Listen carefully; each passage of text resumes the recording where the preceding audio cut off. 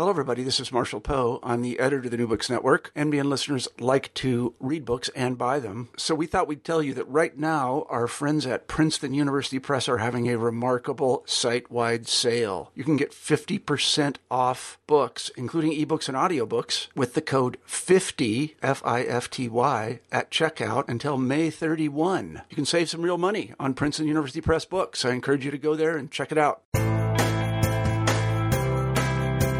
Welcome to New Books in Film. I am your host, Joel Cherney. One of the most controversial movies of all time was also one of the first blockbusters. D.W. Griffith's The Birth of a Nation was a story about the Civil War and Reconstruction. It treated the Ku Klux Klan as heroes and presented African Americans as little more than animals. While Griffith championed the film as an accurate depiction of life in the post-war South, others protested the film as a vile, racist movie that deserved to be censored. Nearly 100 years after its 1915 release, the film is still viewed for its groundbreaking movie-making as well as its racist roots. Today, I will be speaking with Dick Lehr about his book, The Birth of a Nation, How a Legendary Filmmaker and a Crusading Editor Reignited America's Civil War. The book was published in 2014 by PublicAffairs. In addition to discussing D.W. Griffith's background and his decision to make the film, Lehr also reviews the life of African-American journalist Monroe Trotter, who led the fight to ban the film in Boston. I hope you enjoy my conversation with Dick Lehr. Welcome, Dick. How are you today? Good, Joel. Good to be with you. The Birth of a Nation, even to this day, is one of the most controversial films ever made. Yet it's still lauded by film historians as one of the best-made films of the silent era. Before we get into the book itself, though, can you discuss your background? Given your journalism career, your writing experience is definitely wide-ranging. Yeah, I mean, as you mentioned, I'm a journalist. I worked for many years at the Boston Globe here in Boston, Massachusetts. And now I teach journalism and continue to write books based at Boston University. This was most of my books and my journalism at the Globe has been I would call it long form investigative type reporting, playing mostly current events, issues involving the world which I live in, meaning the greater Boston area. And some of those stories have ended up between two hardcovers, become big enough for a book. And I'm thinking probably the best-known one being about the gangster Whitey Bulger and his corrupt ties to the FBI in Boston, a book called Black Mass. So this book about D.W. Griffith and the birth of a nation and the civil rights leader back in the early 1900s, a man by the name of Monroe Trotter. This was an altogether new kind of project for me because it's historical nonfiction. These events occurred 100 years ago or more. For me, that was a pretty exciting challenge. Yeah, I was about to say you actually wrote two Whitey Bulger books, and what's interesting is I just started reading Black Mass yesterday because I do read crime nonfiction too. So it immediately I found it interesting. 60 Minutes ran a piece last year about Whitey Bulger's arrest, and so I just immediately was drawn into that. So like I say though, it was interesting to see you branch out, so to speak, into a different phase of writing. But, you've talked about racial issues before in some of your other material, but why did you take on The Birth of a Nation, and tell a little bit about the David Duke story, and since that becomes a very important part of the introduction to the book. Yeah, well, Joel, you mentioned one thing that's sort of on a big picture kind of idea, thematic thing that appealed to me in this story, and that has to do with civil rights and civil liberties, which are big themes in this story about the birth of a nation. And those are things that connect up to other books and work I've done over the years, even though, again, this is historical nonfiction. Thematically, I see a connective tissue to the kinds of things I'm generally interested in, stories I want to tell. But how I got into this one, I got in not through the movie in a direct way. I mean, I'll get to that in a second. But the way I got into this story was through Monroe Trotter. I was, 5 or 6 years ago, reading an article that made a reference to a black civil rights leader in the early 1900s in Boston, and also was also a newspaper editor. Published a weekly newspaper called The Guardian, which was considered radical for its time. And his name was, and it was about this guy, Monroe Trotter. And here I am, I've lived in Boston for many, many years. I teach in Boston. I've practiced journalism in Boston. And I'm interested in history and civil rights and things like that. And I just was stopped at that moment on the page going, Monroe Trotter, I've not heard of him. How come? Why don't I know this guy? And so it was that curiosity, which I think is, part of the makeup of at least any journalist I know, was like asking, wanting to know more about whatever it might be in front of them. I started to read more into Trotter and discovered he was in many ways a forgotten civil rights leader, because one of the first things I realized was that in the early 1900s, he was a nationally prominent civil rights figure, mentioned in the same breath as people like Booker T. Washington and W.E.B. Du Bois. And I'm going, whoa, this guy had traction. This guy was a big deal. And so my book writing mind starts thinking, okay, maybe there's a biography in Trotter. One had been written in the 70s, but it's been out of print for years, and it became a tremendous resource for me. But then I got into 1915 and his sort of reading into his life, and that's when he was at the forefront of this amazing protest against the birth of a nation. Okay, and I knew about the movie, and so that became for me, looking for something to organize around, storytelling. That became the way to tell this story is this amazing collision and clash between a prominent civil rights leader against a pioneering filmmaker, David Wark Griffith. And when the film came to Boston, there was a protest unlike any other in any other city. So I saw that was the drama through which to channel, the sort of biographies of both of these key figures, the story of early film in America, all kinds of cool stuff, but to channel it through this collision between these two titans. Yeah, it's interesting because I hadn't heard of Trotter, and I actually am in my history. I've got a history degree, master's, and in part of my studies, much of what I've been looking at is current events and civil rights, and so I hadn't heard of him, and I said, When I saw your book, I said that's what drew me to it. Was many of the people I've interviewed are deal with the film part, and this movie in particular, that part's important, but it's the social part which is much more important in this story than the film. Yeah, the context and stuff. And like I said, as I mentioned, I was familiar with The Birth of a Nation. Like a lot of people, my first exposure was in college in a film survey course. That's where I saw it first, too. Yeah, it was sort of the anchor of the course. It's sort of where you begin when you study the history of American film. I mean, Griffith is pioneer in terms of filmmaking technique. And so, I saw it then, the way I think a lot of people are first exposed to it. But then years later, it was interesting. My second viewing was not so typical. I was in my first year in the late 70s as a reporter at the Hartford Courant newspaper. And that year, David Duke, who is the Grand Wizard of the Knights of the Ku Klux Klan, based in Metairie, Louisiana. I don't know why he picked Connecticut. I mean, that'll be a mystery that I'll never be able to answer. But he launched this Klan recruiting drive in Connecticut during the fall of 1979. And not surprisingly, it drew a ton of media attention. The idea that the Klan was recruiting new members was on local TV, local radio.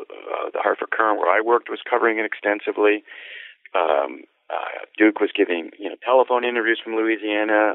He had people leafleting high school parking lots and factory blue collar parking lots. And he was giving interview after interview saying he's overwhelmed with the success of his recruiting drive. We had a front page story that I co-wrote with another veteran reporter, in which Duke was claiming he had gotten 300 new members in a matter of weeks, and many more coming in. So it was kind of a big deal. And yet there was a sense that, he's claiming this, but is it real? I mean, it's a secret organization, and he would not connect us, because we kept asking, we want to talk to your Connecticut leaders. I mean, we want the local angle. We want to find out, why here and why now. But he wouldn't do that. And so this becomes almost a case study for a journalism class. I, using a false identity, submitted the so-called paperwork in order to join the Klan. And in many ways, that's a story for another day. But the bottom line was that Duke came to Connecticut to sort of exploit all the free publicity he was getting. And he, after a day of press conferences and whatnot and press interviews, he held a secret meeting with his very meager Klan in Connecticut. That was the big news story that we wrote afterwards, that I attended under this, false identity. There were just about 12 or 15 people there. So we were able to burst his bubble, so to speak. But long story short, the loop around to the movie is that Duke's idea of a Klan meeting was to pull out the movie The Birth of a Nation. It was reel to reel then, and to give it a screening of the movie with it's a silent movie with his racist narration. So it was kind of a stunning evening, and that always it was indelible on my head. That's when I realized, if I connect some dots here, in college I came away appreciating, the filmmaking technique and Griffith's sort of artistry around the movie. The night I went to a Klan meeting and David Duke narrated, to the movie all this racist stuff, is when I came away understanding the propaganda power and the racist impact, even decades later from when it came out in 1915. So that always stayed with me. So, like I said, a few years ago when I'm reading about Trotter and realized that he clashed with Griffith over whether this movie should be played in Boston or anywhere, I just felt it was a great drama and a great story that's kind of lost and forgotten. You would have thought at the time, had DVDs been in existence, that David Duke probably would have put out a version with his commentary as part of it, just to try to present his quote-unquote great ideas to everyone else. I know. He probably has, maybe. I don't know. That's true. Thankfully, he's not really, he's gone back into the woodwork. Let's talk about Monroe Trotter a little bit more. And I agree with you. It's a name that's probably not known to many people, especially given his importance in the civil rights movement. What was his background that led up to the issues with Birth of a Nation? Okay, he was. He grew up in Boston. His father, was a soldier in one of the all-black regiments from Massachusetts, the 55th Infantry. And he was a war hero of sorts, and the father, and also was a civil rights leader, so to speak, in the Civil War, because while those black regiments, fought bravely and surprised, everyone about their battlefield capabilities, they were not paid equally to the white soldiers in the Union Army. And also they could not be promoted to officer rank.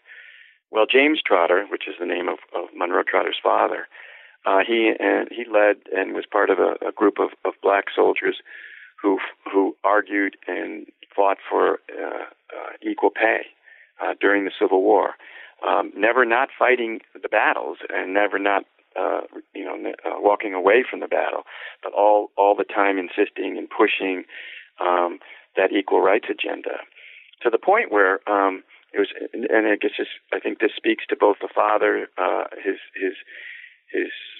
he was a man of principle, and Monroe Trotter is very much his father's son, to the point where the governor of Massachusetts at the time, Governor Andrews, felt horrible, I mean, in terms of his politics and beliefs, that the black soldiers from Massachusetts were not paid at the same rate as white soldiers, not paid the same by the federal government, the national government. So he pushed through the Massachusetts legislature a bill that would make up the difference in pay for the all-black regiments from Massachusetts.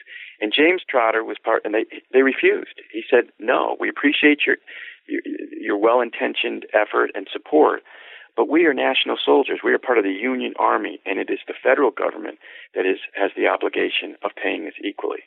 So I think that captures how principled he was. So that's the stock that Monroe Trotter came from. He grew up in the Hyde Park neighborhood of Boston, which was a largely white neighborhood. He was the only black student in his high school senior class of about 20 or 30 students in Hyde Park High School, everyone else being white, and they elected him president of the senior class. He went on to Harvard. He graduated with honors in 1895, and he was the first black Phi Beta Kappa at Harvard. And he saw for himself a career in business, in finance, international finance. But soon after he got out of college, he hit the so-called, color line.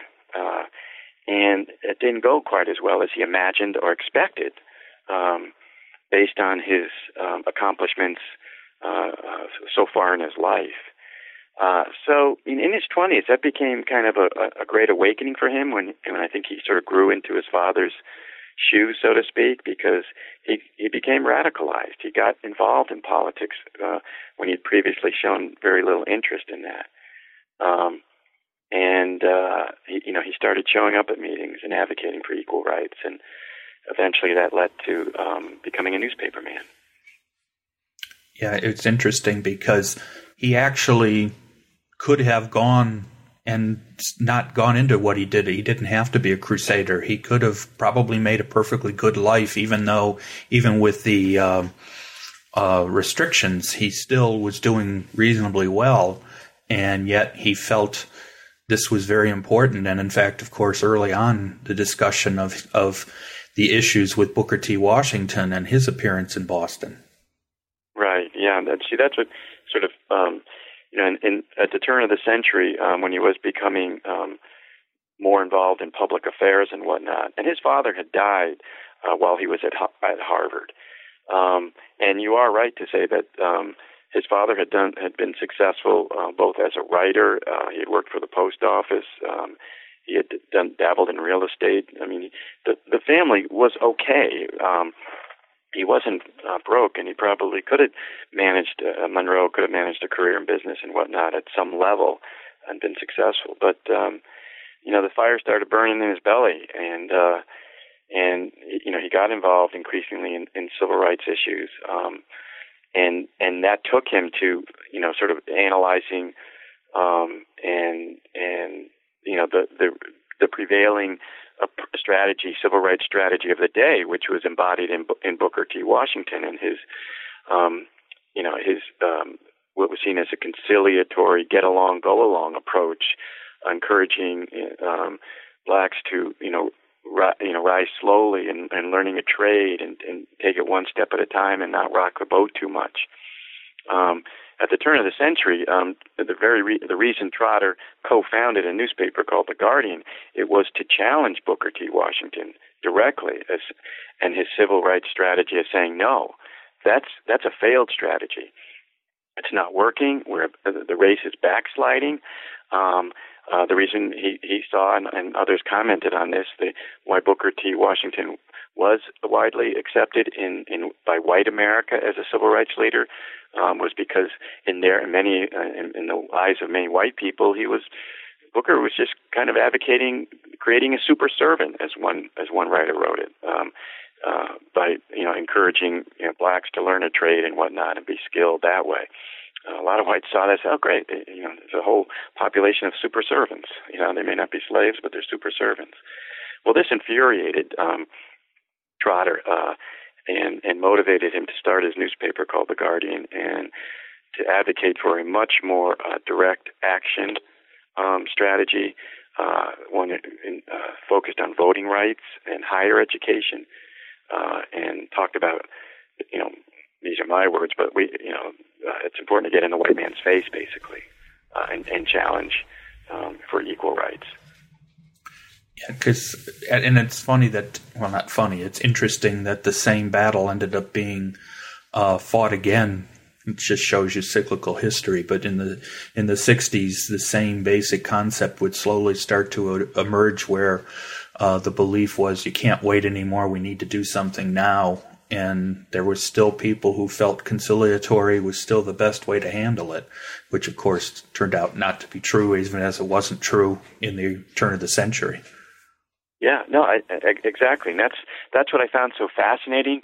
But, in this sort of, digging into this, what I consider to be either overlooked or forgotten history of this battle over the movie, The Birth of a Nation, because so many of the issues and themes are like echo through the century, whether it's, this fighting within, the civil rights movement about what the best strategy is. And I found it, again, I like you, I hadn't really known much about Monroe Trotter. And what I did know about American history and civil rights history is that, I thought this was, Booker T. Washington's era, and that he spoke for Black America. And one of the reasons, again, that Trotter formed the newspaper and became, kind of a in-your-face protest advocate was because he was trying to get the message through to white America that Booker does not speak for all of Black America. And that's what everyone thought at that time, because he was the prominent, nationally known and accepted Black leader. And again, there was a white mainstream press where Booker T. Washington would get press. But all the stuff that Trotter was starting to do and others like him, they were ignored by the mainstream press. And so, there's this emergence of this Black press that a lot of which Booker T. Washington controlled, but not all of it. And Monroe Trotter represented that growing element in civil rights that was emerging to challenge the dominance that Washington had. Yeah, the only other major name that comes out of that period, or actually even later, but is W.E.B. Du Bois, and he's the one that most people remember from that period if you're talking about the more radical civil rights leader. But Trotter clearly, from your writing, played just as an important role, especially during this early period. Yeah, he influenced Du Bois. It's, if you start looking at Du Bois's papers and Booker T. Washington's papers, all these mountains of archival papers. And I was going into these, I call them like looking for needles in haystacks, looking for Trotter needles, going into, whatever archive it was, I was looking for any and all things Monroe Trotter. And because he was my guy, I'm riding his back into this amazing story in the early 1900s. And if you do that, you realize, wow, he mentored Du Bois, who, like anybody, was growing, and just as Trotter did, was growing, evolving. But Trotter was a little bit ahead of him, and Du Bois had worked for and with Washington, but in the early 1900s, in many ways under Trotter influence, he moved away and became more radicalized. And whenever Du Bois, they knew each other at Harvard. Du Bois was a couple years older. But whenever Du Bois, and he went off to teach at other universities, but when he came to Boston, he stayed with the Trotters. They were friends. The wives were friends. So you can't discount that kind of socializing to and having influence and whatnot in the long haul. And it was Du Bois and Trotter and a number of other, blacks who were unhappy with Booker T. Washington, who created the so-called Niagara movement, which preceded the establishment in 1909 of the NAACP. And that's when, Du Bois, that's what, when he really took off to become, to replace Booker T. Washington as the nation's most prominent civil rights leader. But Trotter played a key role in, starting around 1900 and in the next handful of years in his relationship with Du Bois. Well, let's start to talk a little bit about Griffith and the film, mostly because Even though you're right, Trotter's the main character. The title of the book, The Birth of a Nation, sort of leads us into that part of it. Although many people have probably seen the film now, including people who might be listening to this, but let's talk a little bit. What was so controversial? Why was this film so reviled, for good reason, as it turns out, by so many people, particularly African Americans?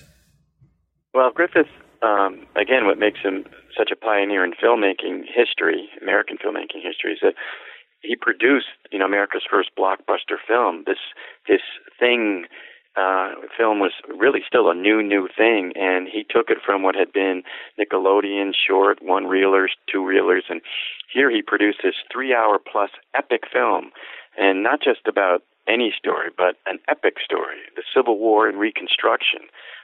And it was released in 1915, marking, the 50th anniversary for the end of the Civil War in 1865. So, it's got in both in technique and artistry and all that. It's like the Star Wars of its era. In so many ways, American audience had never seen anything like it, technically speaking. And then dramatically speaking, they'd never seen anything like it. This grand drama about the Civil War and Reconstruction. And so, part one is about the Civil War, and he tells the story in a very, humane, human way, because it's the story of two families, one from the South, the Camerons, and the Stonehams from the North. And they knew each other before the war, and the children were friends, and actually romances and whatnot. So you can really, buy into the story through the people, the characters that way. But and then the epic battle scenes, that he had filmed, and they're historic in terms of filmmaking. The controversy came largely in part two of the movie, which had to do with Reconstruction. And the telling of stories of slaves who could vote, free slaves, and also the so-called carpetbaggers, the radical Republicans from the North who came to the South. It's Griffith's portrayal of that story that, while it entranced most white audiences, it just shocked and angered and just frightened, Black America. Because Griffith's portrayal of blacks, most of whom were, white actors in blackface, was, treating them basically as animals, as some lower form of life, whose main interest was getting drunk and chasing white women. So in scene after scene, it's degrading and humiliating. It's a pretty awful stuff. And again, in the storyline of part two, Griffith, portrays in this environment of Reconstruction the rebirth of the Ku Klux Klan as saviors of the South from both these black heathens and also the Northern control. And the Klan restores justice and order to the Old South. And that's the birth of a new nation. Without the Klan, there would be no modern life, so to speak. I mean, it's wild that way. And what's interesting is that actually, it was considered in many ways, especially the issues related to carpetbaggers and black voting in the South. That was considered to be the normal belief of even historians. They took that to be, what we call the lost cause, and also related to the issues of the Dunning School, where this was the way that period of time was considered by most people. So the film, as bad as it was, probably there were very few people who would have argued that Griffith got it wrong, so to speak, as far as his overall history. Yeah, Joe. No, that's really important point, because that's about context, and that's if I've done my job, it's trying to create the social and cultural context for this movie, and make that come alive. Because you're right, the things that we would watch today at Birth of a Nation, it would be immediately like, oh my God, that's so offensive and that's so awful. Back then, did not, for I think a majority of America, seem so outrageous, because in that context of the time, and you mentioned Charles Dunning, who was a leading American historian at Columbia University. Yeah, I mean, his view of Reconstruction was that it was a disaster brought about by the Republicans from the North, who savaged the South and its economy, and also by freeing the slaves who were incapable and not ready for freedom, both for a whole bunch of reasons, but one of them because, again, they were kind of a lower form of new humanity. I mean, there's this direct or implied racism in the prevailing historiography of the time. So if you have all these, highfalutin professors at Ivy League colleges kind of spewing out as conventional wisdom, this kind of racism, the movies for a lot of people just reflected their views, and compounding it was science. There were studies in prominent journals purporting to show that the brains from blacks were smaller than those from whites. And I work with some of those and blend that in and braid them into the narrative here that I'm writing, because one of those was, again, a very high and prominent journal article, but I also include that within a couple of years it was debunked and trashed by one of the junior scientists who showed how deeply flawed the study was, and because they weren't even doing random sampling of brains and all that. So I mean, but for, the damage was done. I mean, that was it fed into the people's expectations and the conventional wisdom. But it's in that environment that this movie comes out. Which, again, from a lot of white America, just said, this is so much drama, and people were on their feet cheering and sobbing, for the different characters in the movie, without realizing how offensive and racist it was, because for so many people it didn't strike them that way. Yeah, I think probably. But it was also, and you had Griffith, and who was a master of embellishment. He was his amazing self-promoter. I mean, he was insisting that everything was based on historical fact, and it's not work I've done, but plenty of other historians have shown that that's just not true. A lot of the assertions of fact, like he has his scene.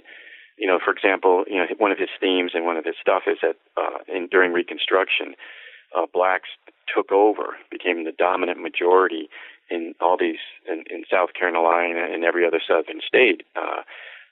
And were incapable of acting in a civil way and as a legislative body. And the true numbers just don't back that up in any way. Yeah, there were some blacks elected to public office, but not in the way anywhere near the way that was portrayed in the film in terms of the numbers, and also not in the manner in which it's portrayed in the movie. There's one of the offensive scenes in the film is showing the South Carolina legislature in session being controlled by a vast majority of former slaves. And they're just sitting around, kicking back, taking their shoes up, putting their feet up on the desk, passing the bottle, yelling. It's like a barn party or something like that. And you have in the corner all the minority of whites who are just looking at this black-controlled legislature in horror and aghast at the incivility of it all. And that's the kind of racist message that's portrayed throughout the film. Yeah, because even seeing it the first time I saw it, that the scene that probably hit me the most was the scene of the Ku Klux Klan riding off as the good guys. Right. I mean, that probably more than anything, and this was, when I saw it, would have been in the 70s, so by this point, the issues of the Klan were well known, and yet Griffith treated them as, the conquering or the Crusaders meant to try to save people, and probably more than anything, it was the part that shocked me about that, knowing what I knew about the Klan. Yes, the film climaxes with the Klan riding to the rescue.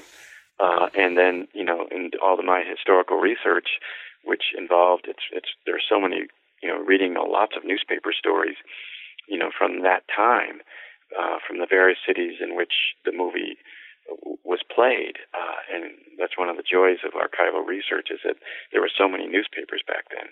But article after article talked about how at the climax of the film, when the Klan rides to the rescue, people watching the film were up on their feet, applauding.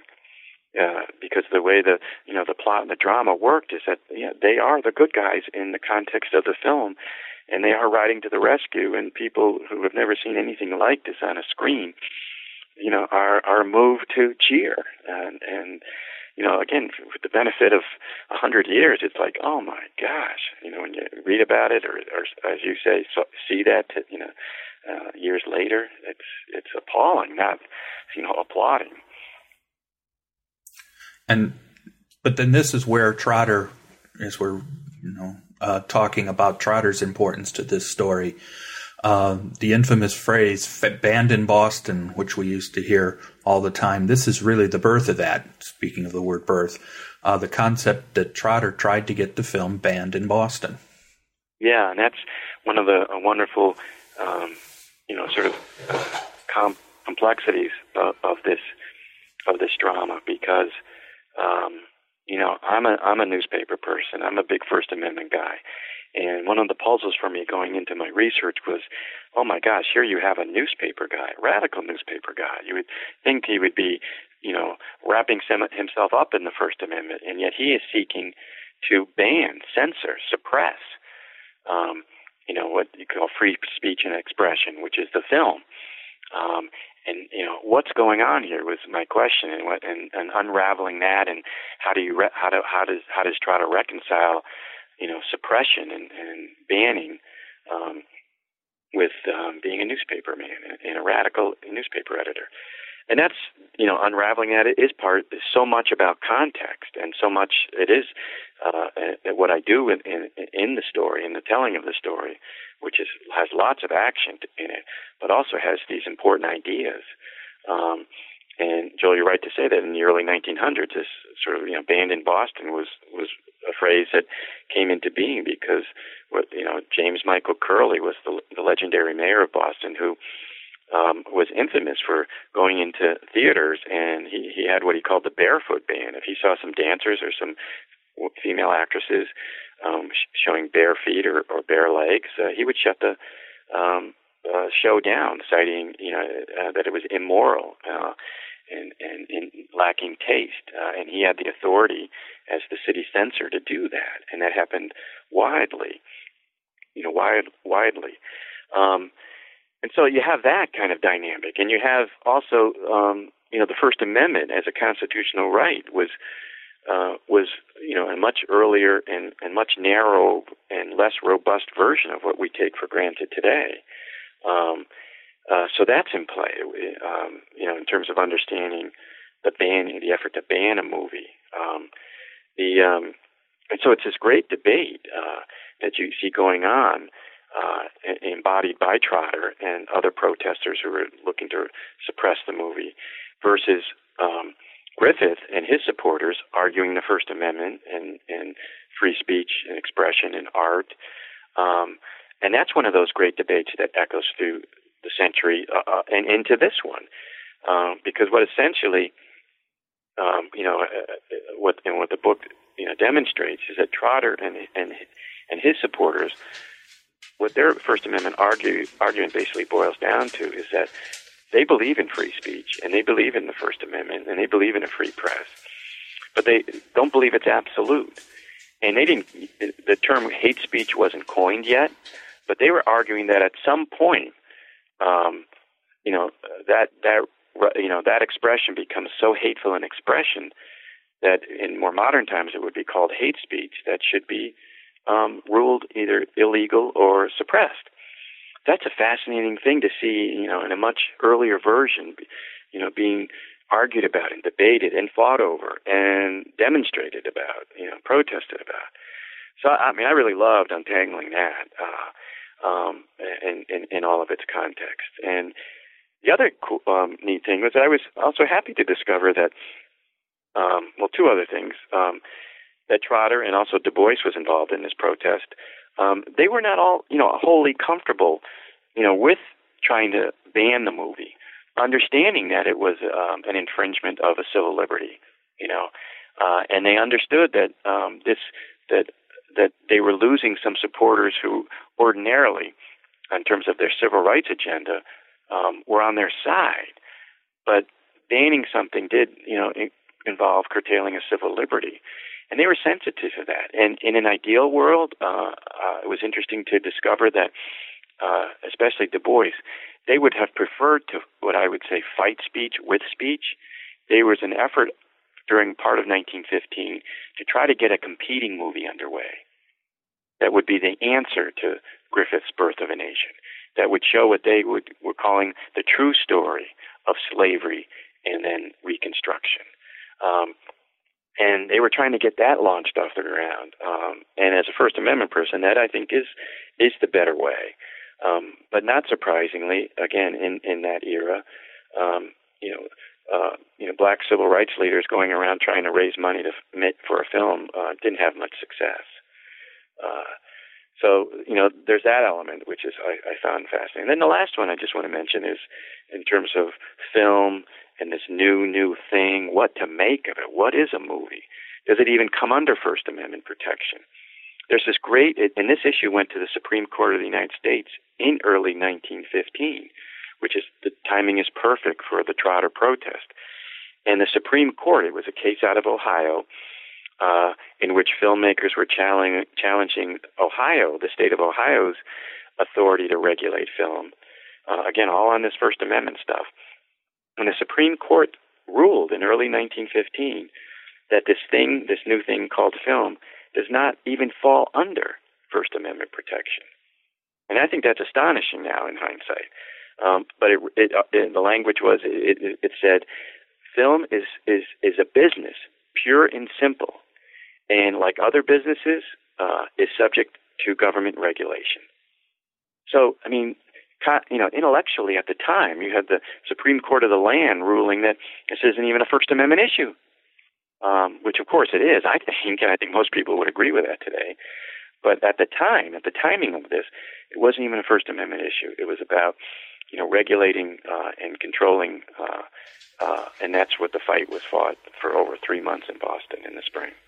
It's interesting because we still to this day have fights about what's considered protected and what isn't when we're, and it seems like every time there's something new, and it seems to be more in the technology age, in the early part of the 20th century as industrialization and as these kind of new communications methods appear, this whole fight has to happen again where we have to decide, is this protected or should there be protection? We've seen it, obviously it's like in many things historical, we once again see cyclical activities which are very similar to what happened in the past.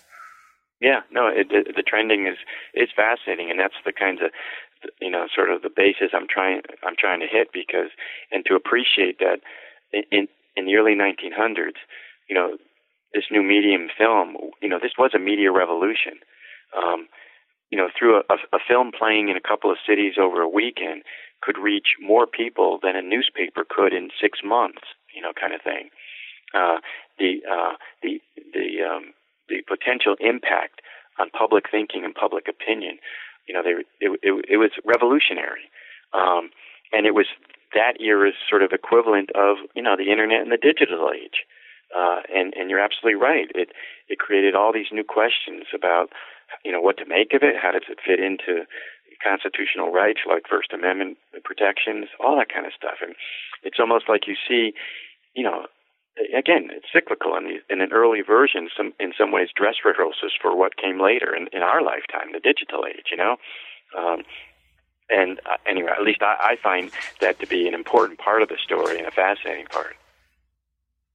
Before we run out of time, I wanted to ask you, how did you, a little bit of mechanics, how did you enjoy doing historical research as opposed to most of your other works, which tend to me, as you mentioned, current events and therefore different types of sources? Was this an enjoyable experience for you?